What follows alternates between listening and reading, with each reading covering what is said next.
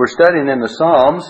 Last week we prepared about 6 of them, and we taught the 131st. It has 3 verses. So we didn't get very far, did we?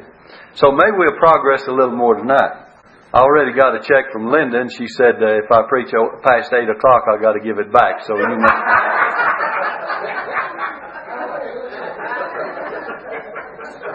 So if y'all know why I'm in a hurry, well, maybe we can persuade her to let me go till I finish. Okay, a place of public worship, Psalm 132. And this psalm may have been written by Nathan or Solomon. When David was made king over all Israel, there was no place of public worship at that time. And so we're going to see what David says here.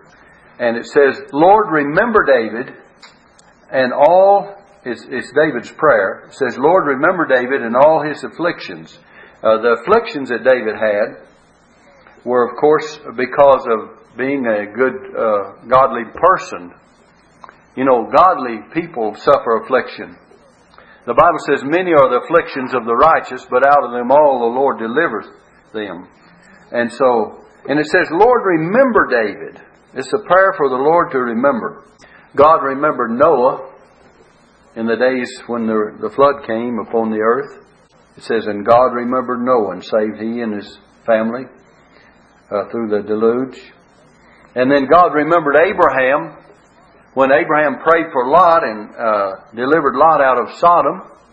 God remembered Rachel and Hannah when they prayed for children, and Hannah especially for a son. And God remembered His covenant with Abraham when He told Moses, He said, I'm the God of Abraham and Isaac and Jacob. And He said, I'm going to keep my covenant that I've made with them. And Moses took up from there. And there was another one that God remembered. Remember the thief on the cross? And He said, Lord, remember me when thou comest into thy kingdom. And according to the words of Jesus, He said, today shalt thou be with me in paradise. And the Lord answers our prayers in memory of others. And the Lord answers our prayers in memory of Jesus, especially in His sufferings. In Ephesians 4 verse 32 it says, and be ye kind one to another, tender-hearted, forgiving one another. Now listen, even as God for Christ's sake hath forgiven you. So, God for Christ's sake has forgiven us. And He answers our prayers in remembrance of Jesus. I want you to notice verse 2. It says, how he sware unto the Lord and vowed unto the mighty God of Jacob. We'll have to read on down through verse 5. Now this is David. He sware unto the Lord and vowed unto the mighty God of Jacob. Surely I will not come into the tabernacle of my house, nor go up into my bed. I will not give sleep to mine eyes, or slumber to mine eyelids, until I find out a place for the Lord, and habitation for the mighty God of Jacob. So David was so concerned about a place for God to meet with His people that he made a vow that he wouldn't even go to his bed or go to his house until he had settled this situation. Until I found out a place for the Lord and habitation for the mighty God of Jacob. Well, that was a good gesture. But you know, sometimes we do things on the spur of the moment. David, we know that we shouldn't swear about anything unless we seek God's will and God's purpose about it and know God's plan for it. And of course, David was not permitted to build that house or that temple for the Lord, but Solomon. So he says, until I have found out this, in other words, I'm going to do this, but God says, no, David, you're not going to do it. I'll let Solomon build a temple. And sometimes we make vows that we cannot keep. The Bible tells us it's better that thou shouldest not vow than if thou dost vow and you do not pay.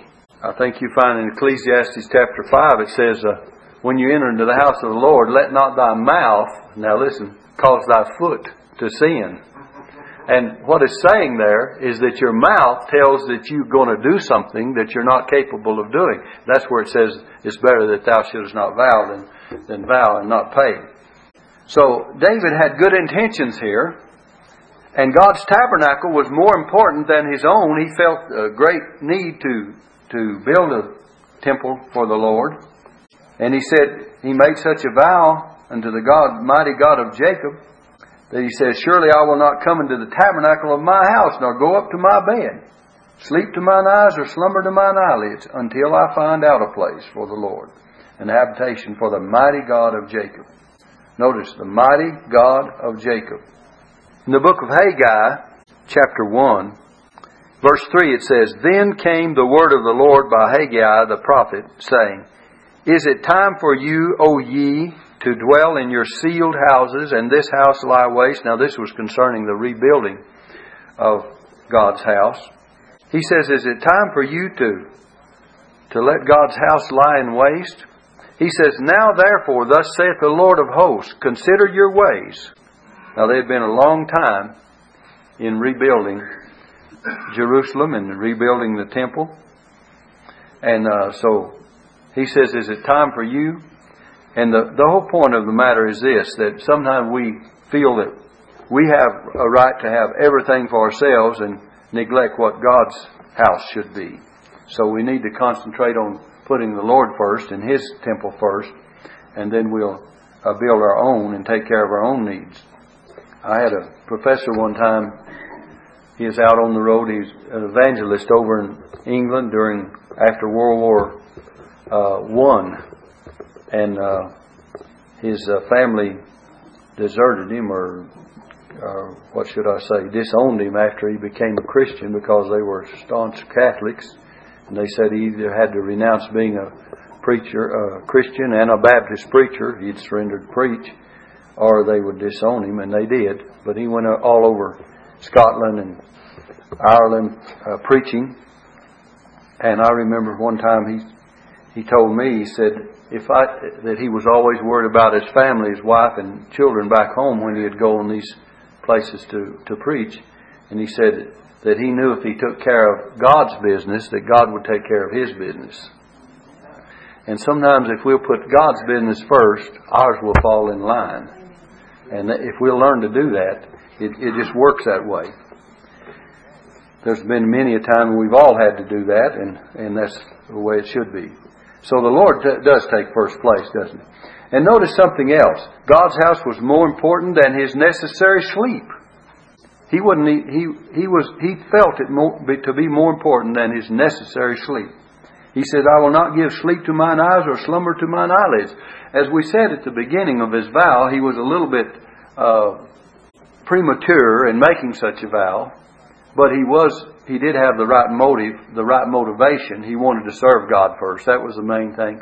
And if we make a lot of mistakes in life, friends, let me say this. If our motives are right, God's going to overlook the mistakes that we make. If we have the right motives. And a lot of times we do make mistakes, and we're not as wise in our dealings as we need to be. And maybe we're a little hasty like David. He said, I'm not even going to go home, and I'm not going to go to bed till I find a place. Well, that probably didn't happen either. But at least his zeal and his motivation was right.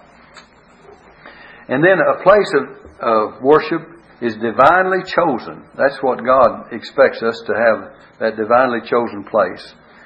In fact, if you look down in verse 6 now, he says, Lo, we heard of it at Ephratah. We found it in the fields of the wood. And he's speaking of the Ark of the Covenant, the most sacred part of the furniture of the tabernacle of old. This ark was a symbol of God's presence. And it was found in a very obscure place. If you read in 2 Samuel chapter 6, let's see. 2 Samuel chapter 6, I'll read a few verses here. Begin with verse 1. And David gathered together all the chosen men of Israel, 30,000. And David arose and went with all the people that were with him from Baal of Judah, to bring up from thence the ark of God, whose name is called by the name of the Lord of hosts, that dwelleth between the cherubims. And they set the ark of God upon a new cart.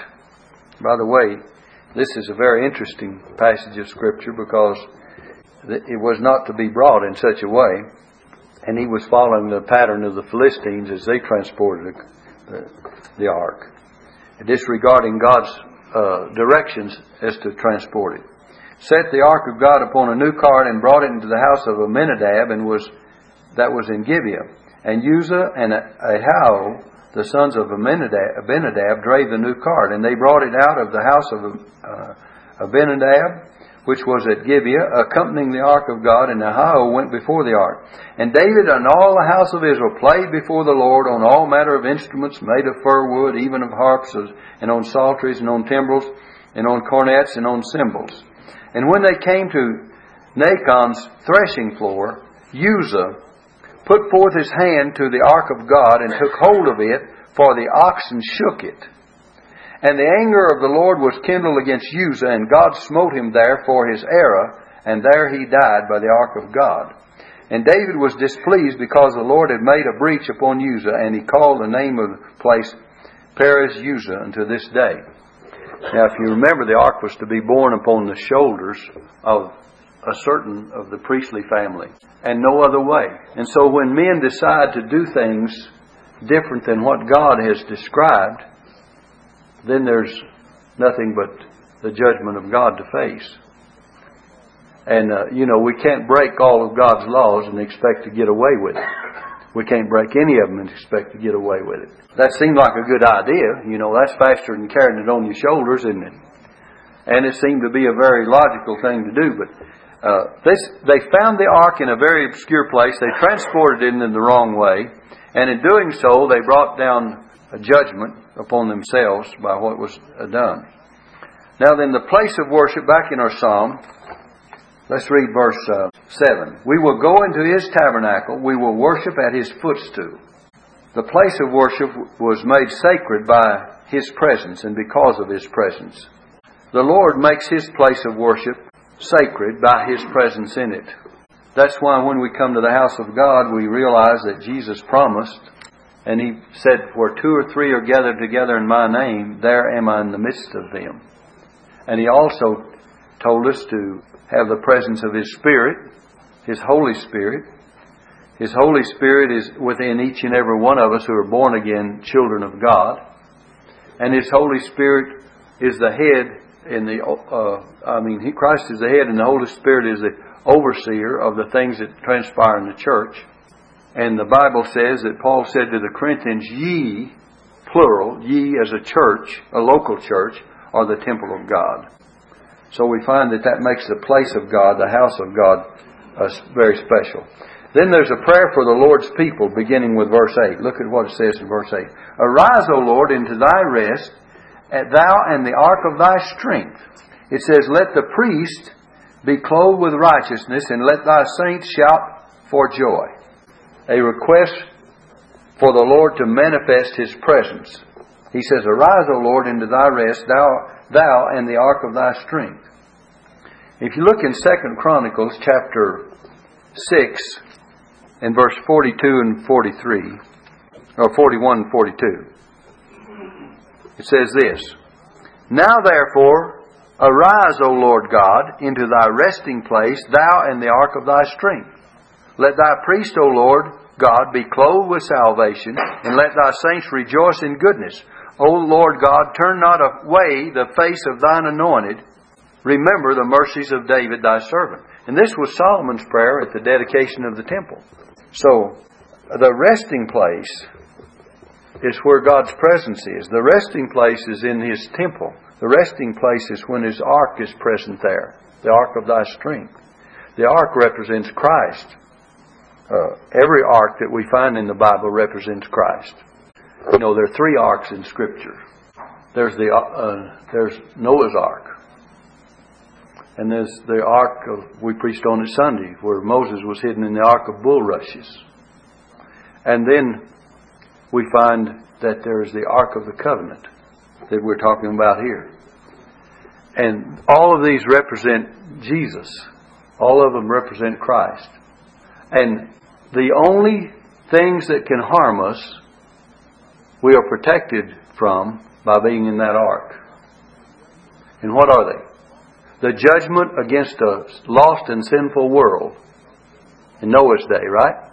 God judged a lost and wicked world, and we're protected. Noah was protected in that ark. And then Satan's onslaughts. Remember, Satan, the devil, was trying to get rid of all the male children in Moses' day. The onslaughts of Satan. And that baby was protected in that ark. And then, if we read concerning the Ark of the Covenant, we'll find that the commandments, that the 10 Commandments, the law, the 2 tables of stone were put in that ark and kept in the ark. It says they were to be kept there.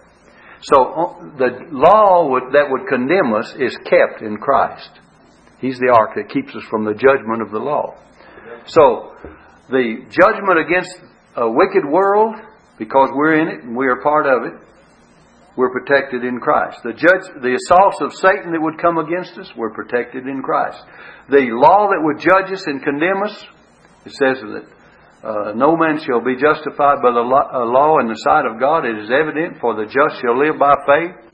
And it says, cursed is the man that continueth not in all things that are written in the book of the law to do them. So that law would condemn us, and yet in Christ it says, there is therefore now no condemnation to them which are in Christ Jesus, who walk not after the law, but after the Spirit. For the law of the Spirit of life in Christ Jesus hath made us free from the law of sin and death. For what the law could not do, in that it was weak through the flesh, God sending His own Son in the likeness of sinful flesh, and for sin condemned sin in the flesh, that the righteousness of the law might be fulfilled in us, who walk not after the flesh, but after the Spirit. That's Romans chapter 8, I think the first 4 verses. But you see, the law would condemn us. The judgment of God is against the wicked world. The onslaughts of Satan would be after us. And I'm just relaying back on these 3 arks that you find in Scripture. Okay, let's go on with this in Psalm 132. It says in verse 9, let thy priests be clothed with righteousness, and let the saints shout for joy. A request for the priest to be clothed with righteousness. Now, clothed with righteousness is what we all need. Now, they needed it of old, and the Bible teaches us that we're clothed with the righteousness of God too. In Isaiah chapter, let me see if I can find it. 66, is it? I think it's 66 verse 4. No, that's not right. No, it's 61 verse 10. It says, I will greatly rejoice in the Lord. My soul shall be joyful in my God. Now look, for He hath clothed me with the garments of salvation, and He hath covered me with a robe of righteousness. So, the Bible tells us that we have the righteousness of Christ that clothes us. It's imputed to us. In the book of Romans, the last 3 verses of the 4th chapter, it says, it was not written for his sake alone, talking about Abraham. It was not written for his sake alone that it was imputed. And that means righteousness was imputed. It says Abraham believed God, and it was counted or imputed or reckoned to him for righteousness. And he says, Paul says, this in the book of Romans, this was not written for just Abraham's sake, but for us also. Now listen, if we believe on Him who was delivered for our offenses, that's on the cross, and was raised again for our justification, then what? It shall be imputed to us. Righteousness shall be imputed to us through our faith in Christ's death and resurrection. And then 5:1 says, therefore, being justified by faith, we believed on Him who was delivered for our offenses, raised for our justification. Therefore, being justified by faith, we have peace with God through our Lord Jesus Christ. How is it that you can have peace with God? Because you believed on Christ who was delivered for your offenses. You believed on Christ that He was raised for your justification. And you know that God has said, okay, now I'm going to impute unto you righteousness, the righteousness of God. And therefore, there's nothing between. And you can have peace with God.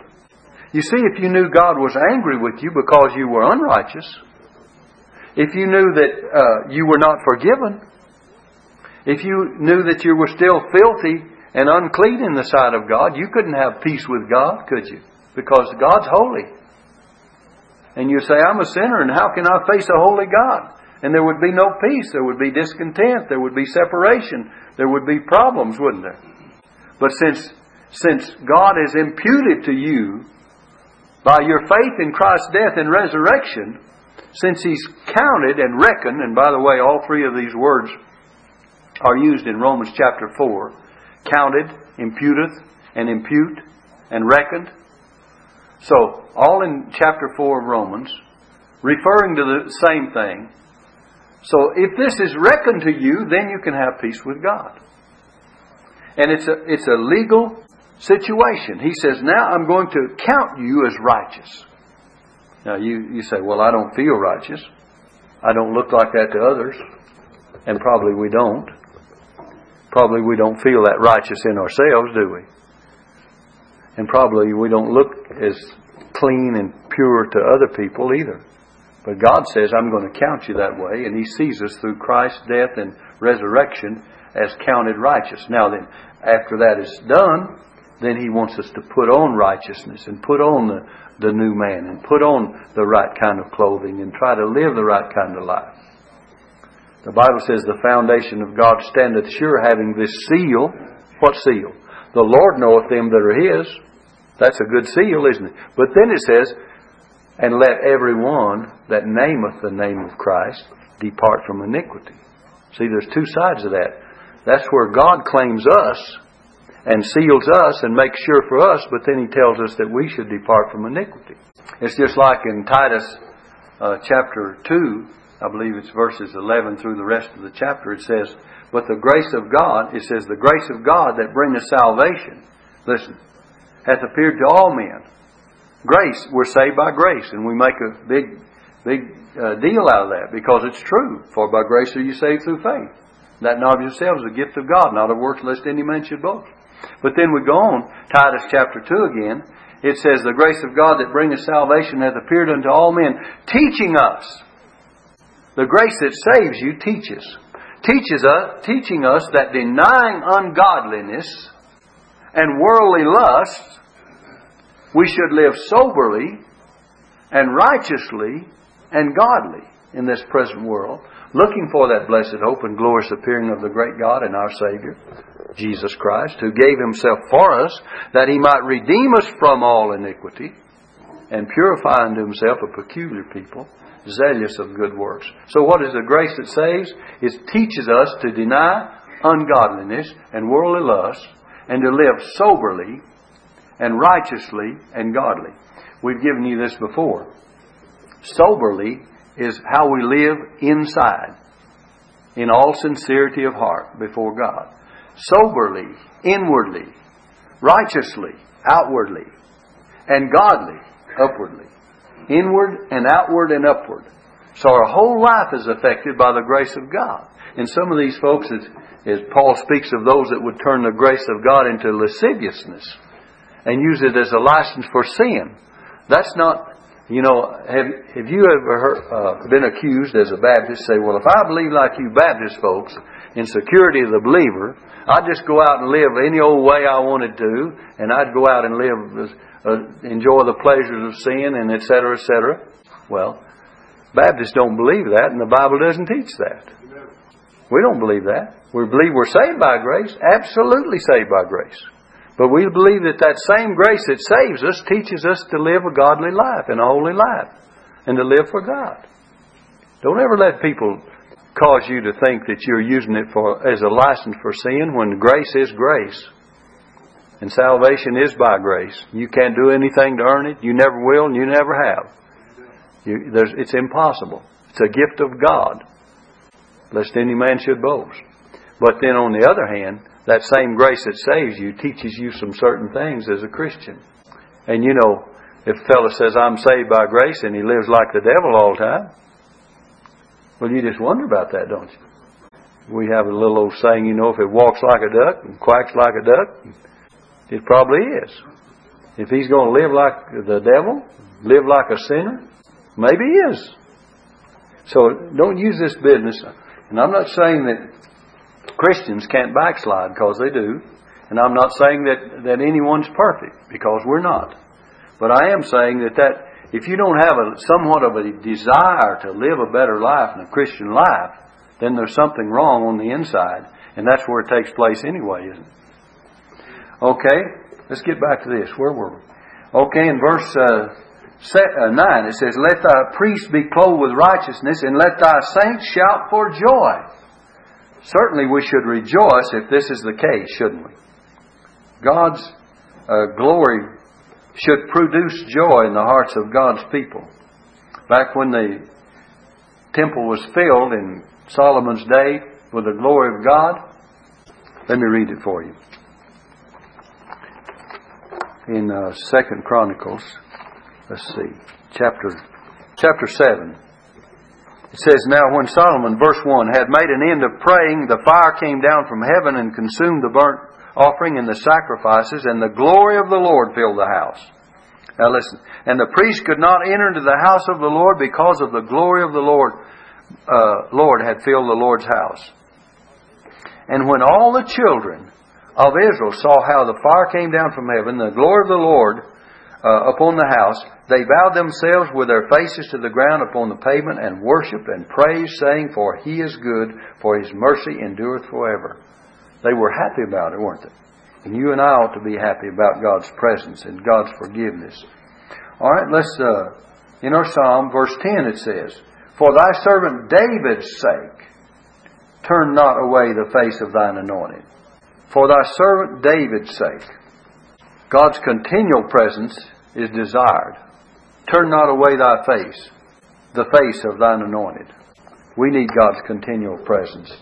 Remember Moses said, God said to Moses, My presence shall go with thee, and I will give thee rest. In Exodus 33. Jesus said, I am with you always, even unto the end of the world. Look at verse 11. The Lord has sworn in truth unto David, He will not turn from it. Of the fruit of thy body will I set upon thy throne.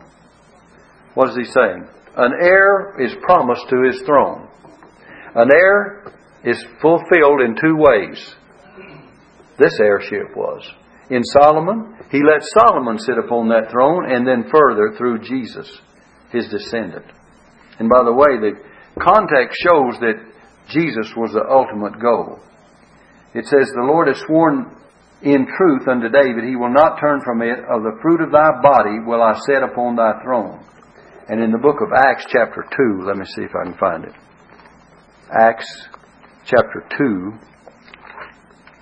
it says this, beginning with verse, let's begin with verse 25. For David speaketh concerning Him, that is the Lord. I foresaw the Lord always before my face, for He's on my right hand that I should not be moved. Therefore did my heart rejoice, and my tongue was glad. Moreover also my flesh shall rest in hope, because thou wilt not leave my soul in hell, neither wilt thou suffer thine Holy One to see corruption.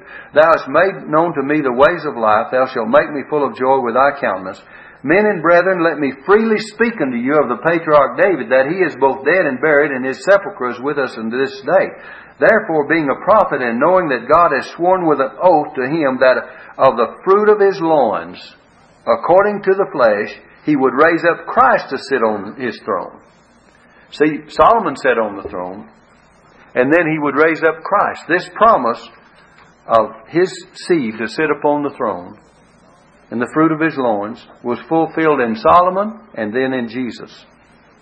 That He would raise up Christ to sit on His throne. He, seeing this before, spake of the resurrection of Christ, that His soul was not left in hell, neither His flesh did see corruption. This Jesus hath God raised up, whereof we are all witnesses. Therefore, being by the right hand of God exalted, and having received of the Father the promise of the Holy Ghost, He has shed forth this, which ye now see and hear. So Christ was seated on the right hand of God. And then He sent forth the Holy Spirit. Remember when the announcement was made concerning the birth of Christ to Mary. It says, that holy being that shall be born of thee shall be called the Son of God.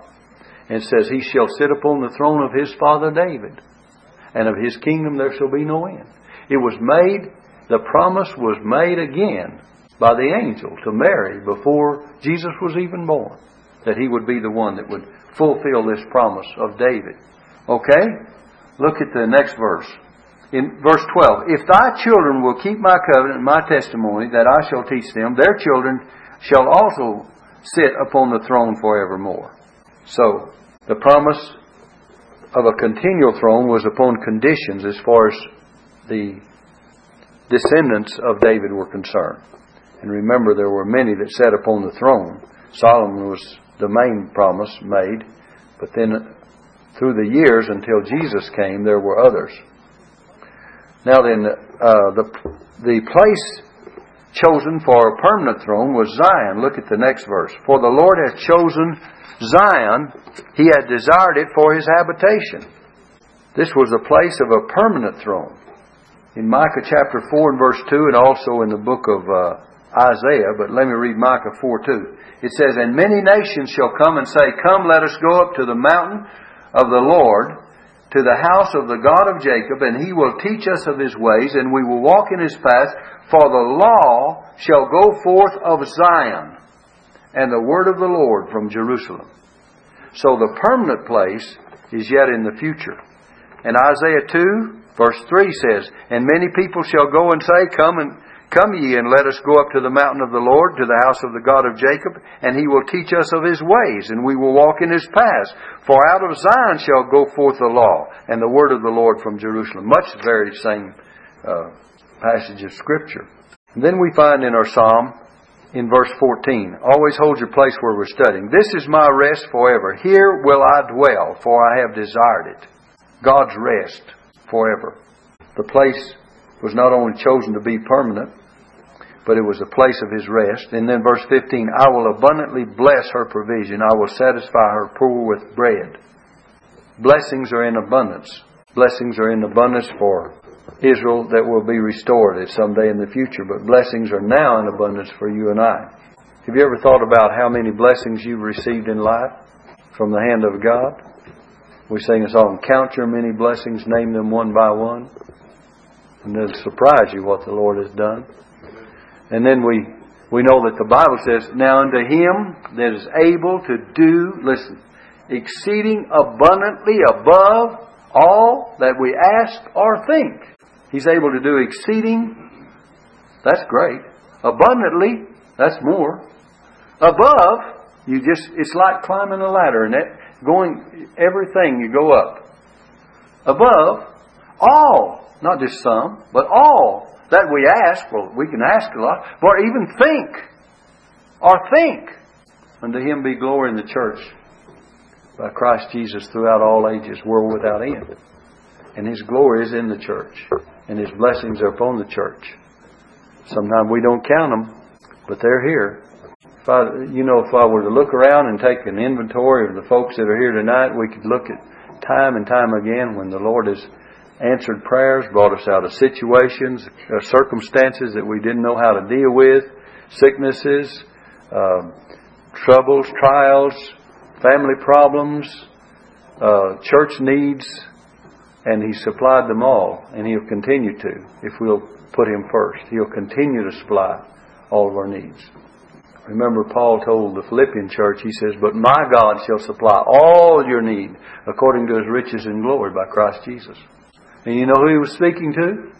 You know who Paul was speaking to? He was speaking to the Philippian church. He says that when he was in need, you did minister to my necessities. And he says, no church, listen, communicated with me concerning giving and receiving, but ye only. And then he says, But my God shall supply all your needs according to His riches and glory. If you think it doesn't pay for us to support our missionaries, when we give to them, God says, I'm going to give to you. I'm going to take care of you. And we have 7 missionaries now back there, plus the school. We support them all on an equal basis. And we need to remember them in our prayers too. Their names are up there, and there's some little prayer cards. And look at some of those. There's for most every one of them there. Take them and use them for bookmarks, and then remember to pray for them. Because when we put God's mission and God's purpose and God's plan first, He's going to take care of the needs at home. And I think one reason God has blessed us through the years is because from the very beginning, in an old building up in the middle of Ruidoso, next to Wynn Place and Show, right in the middle of those saloons, when this church was organized, from the very beginning we started supporting our school and missions. And Troy can remember it all. He's been there. By the way, he's the only charter member that's here tonight. So he can remember all that. And it wasn't easy on $10 a week to split that up. But then it worked, and then it got bigger and bigger and bigger and bigger. The Lord took care of it. But that's the way it was. God will bless you. Just like He blessed you for giving your tithes.